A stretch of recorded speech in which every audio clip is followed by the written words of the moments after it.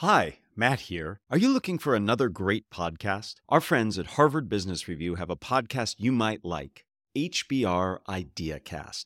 Every Tuesday, they bring you the world's best business and leadership experts to help you manage up, manage a business, and manage yourself. I had a fantastic time being a guest on IdeaCast. We had fun discussing specific skills for spontaneous speaking, like making small talk and giving feedback, and how to manage speaking anxiety. I always learn so much from IdeaCast, and I know you will too.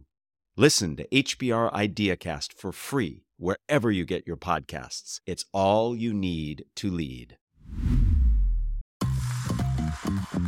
We all know that a good story can move us, make us feel something, teach us something, help us be better at something. But can a story literally move us? That is, get us to move and be healthy? Today we'll learn the answer to this question and many other best practices for what makes a good story. I'm Matt Abrahams, and I teach strategic communication at Stanford Graduate School of Business.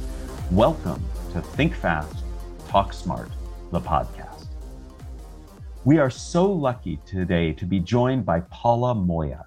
Paula is the Danilee and Laura Louise Bell Professor of the Humanities and a professor of English at Stanford. She also is a recipient of the Dean's Award for Distinguished Teaching.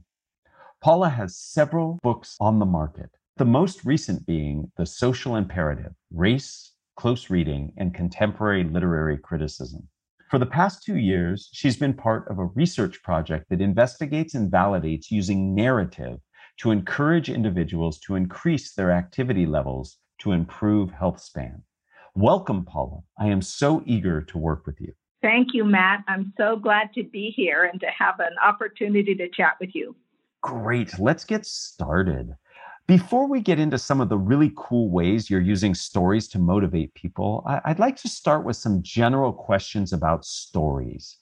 You are a narratologist. I'd never heard that term before. Can you define what that means and what do you do?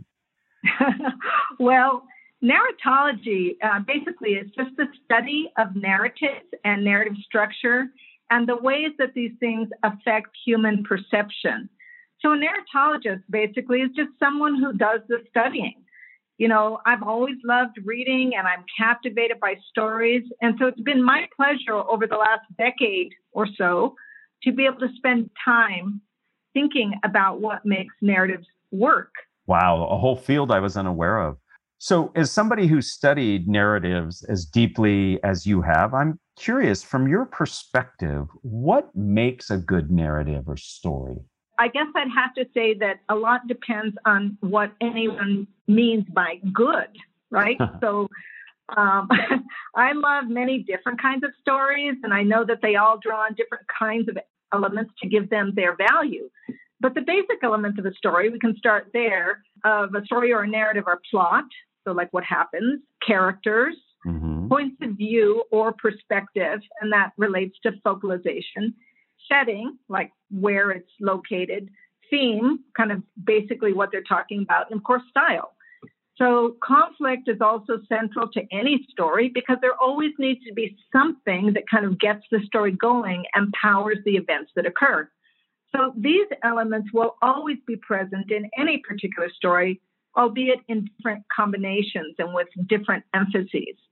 So, a good story or narrative will have all of those. But it's important to note, from my perspective, that what one person defines as good may be very different from what some other person defines as good. So what good is will be very much influenced by what someone knows, what they value, what they love, and also what they recognize. And this is sometimes cultural, right, based on where someone grew up, what they are accustomed to doing in their daily lives. And it's also sometimes learned, right, based on what we were taught in school, right? What did our teachers tell us? Or even what someone we admire says is good. So maybe a preacher or a mother or an aunt. So, for example, those of us who read a lot of stories or consume a lot of narratives, and so I count myself among one of those people. I'm always reading or watching some serial or something. You know, when we do that, we can easily become bored by characters we perceive as stock characters or plots that are predictable. If you read enough narratives, you start to recognize certain particular turns. And we get bored by them because we've seen them too many times before, and they contain for us no surprises. At the same time, for someone else, that same story can be fresh and interesting. So my answer kind of to like what's good, what makes a good narrative, is that a story is good if someone somewhere values it as good. Now, it just might not be good for me. And I'm making a larger point about the existence of multiple conceptions of the good. Certainly. I hear you talking about several things. For example, you need to think about who your story is for and what's going to be interesting, relevant, and exciting for them. And you need to be careful, I heard also, of falling into the trap of using common cliches or common ways of telling the story or designing the story. I heard you talk about surprise. I heard you talk about novelty, or at least I'm applying novelty to what you said, to really make it something that stands out. Would you agree with those? I would completely agree with that. So it's kind of a mix of making it familiar, which we like, just as human beings psychologically, we have a kind of principle of familiarity that drives us, and also making it new, making it a little surprising, giving us something that is not predictable. So, but this kind of goes back to the first thing that you picked up on, which is that we always have to think about who this narrative is for, because it's going to be, what's going to work is going to be different according to who it's for. Absolutely. And that is a theme we have heard many times on this podcast about really reflecting on our audience for our communication. Should we approach crafting stories meant to be read differently from those that we speak?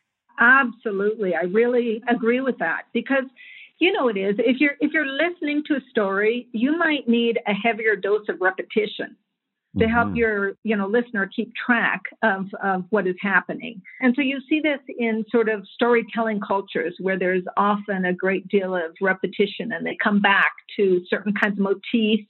So like a certain image or a certain color. And, if you're listening to a story, you can't go back and look something up, right? So you need the storyteller to help you by drawing you along with these repeated motifs, these repeated words, and also reminders of who is who and how they are related to other characters.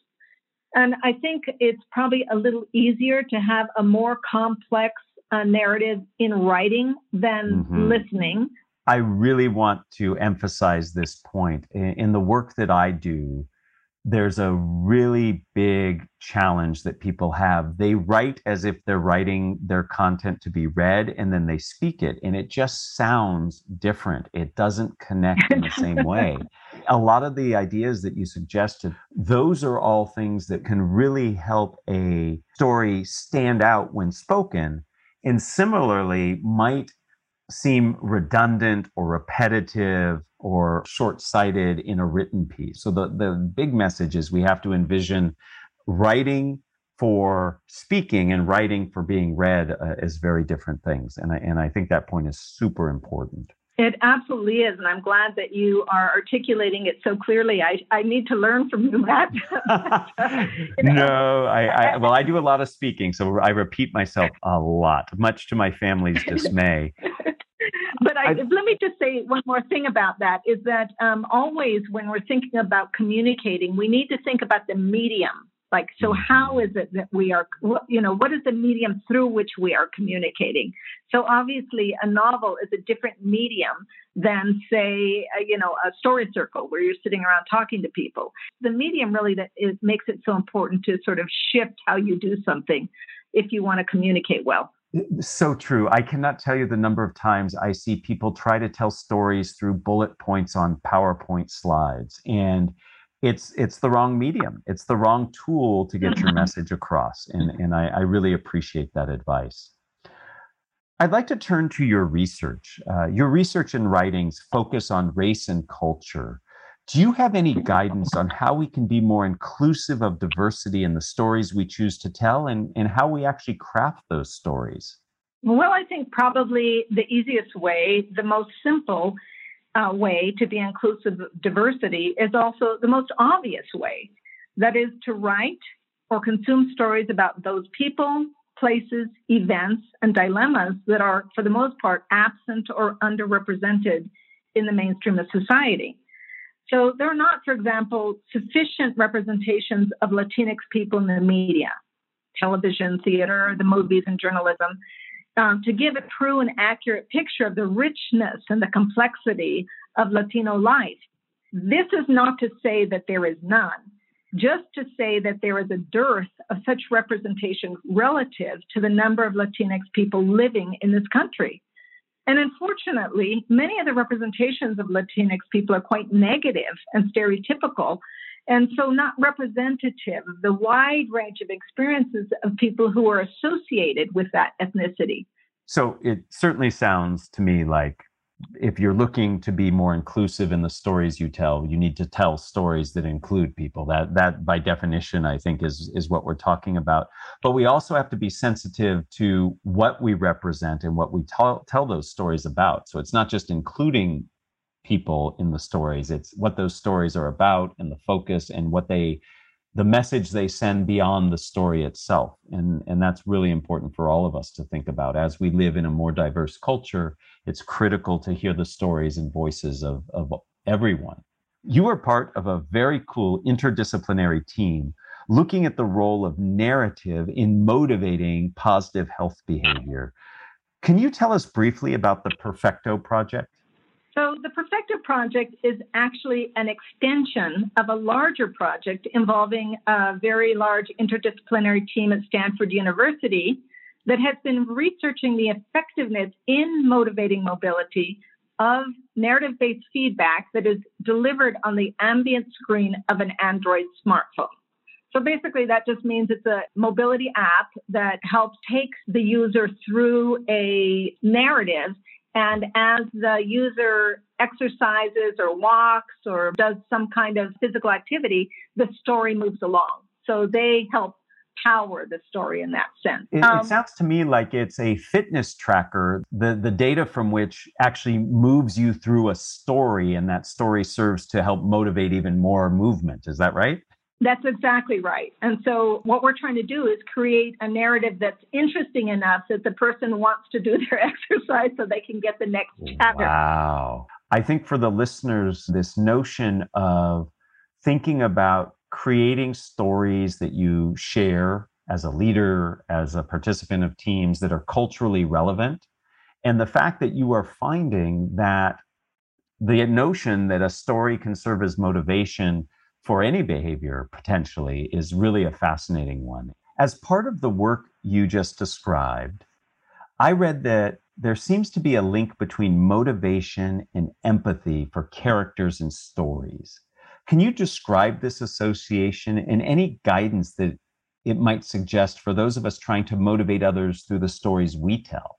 Well, I do think empathy, where we feel for others, as well as things like recognition, where we maybe see characters that remind us of ourselves, are very important for how stories affect listeners and readers. Mm-hmm. Because one very basic psychological phenomenon is familiarity, which is simply a form of remembering in which a situation, an event, a person, a place, or the like provokes a subjective feeling of recognition.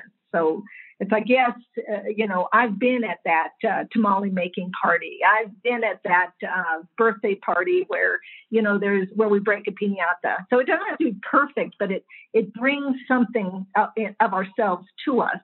And I think being recognized makes us feel good, feel valued. It makes us feel a sense of belonging.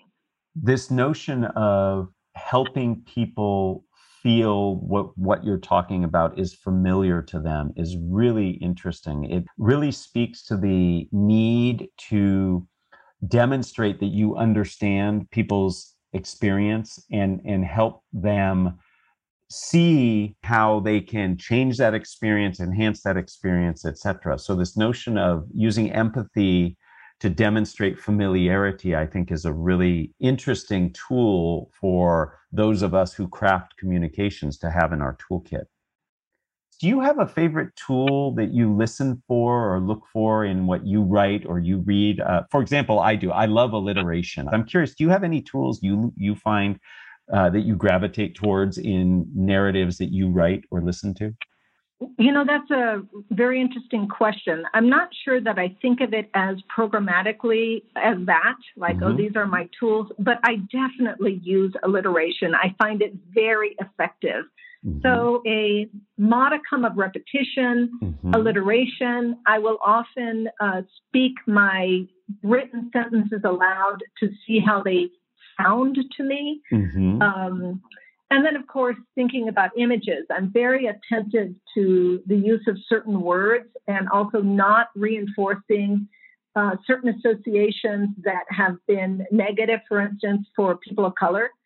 The tools you shared are really helpful for all of us to think about. Before we get to our closing, I am curious if you have any last best practices on how to craft better stories to motivate our audiences.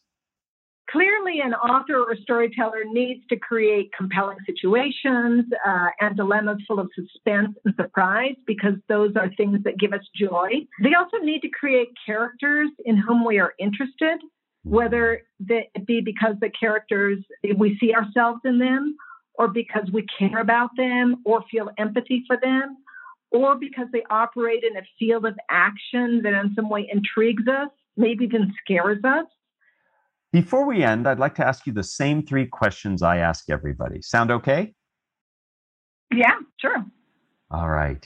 If you were to capture the best communication advice you ever received as a 5 to 7 word presentation slide title, what would it be? Make them want to turn the page. Ooh, I really like that. It is an 8-word sentence, I think. But, if you're reading a novel, like, you want to know, either because the character or the situation or whatever, you want to know what's going to happen. Absolutely. It's building suspense and intrigue, and that's important in all communication. Let me ask you question number 2.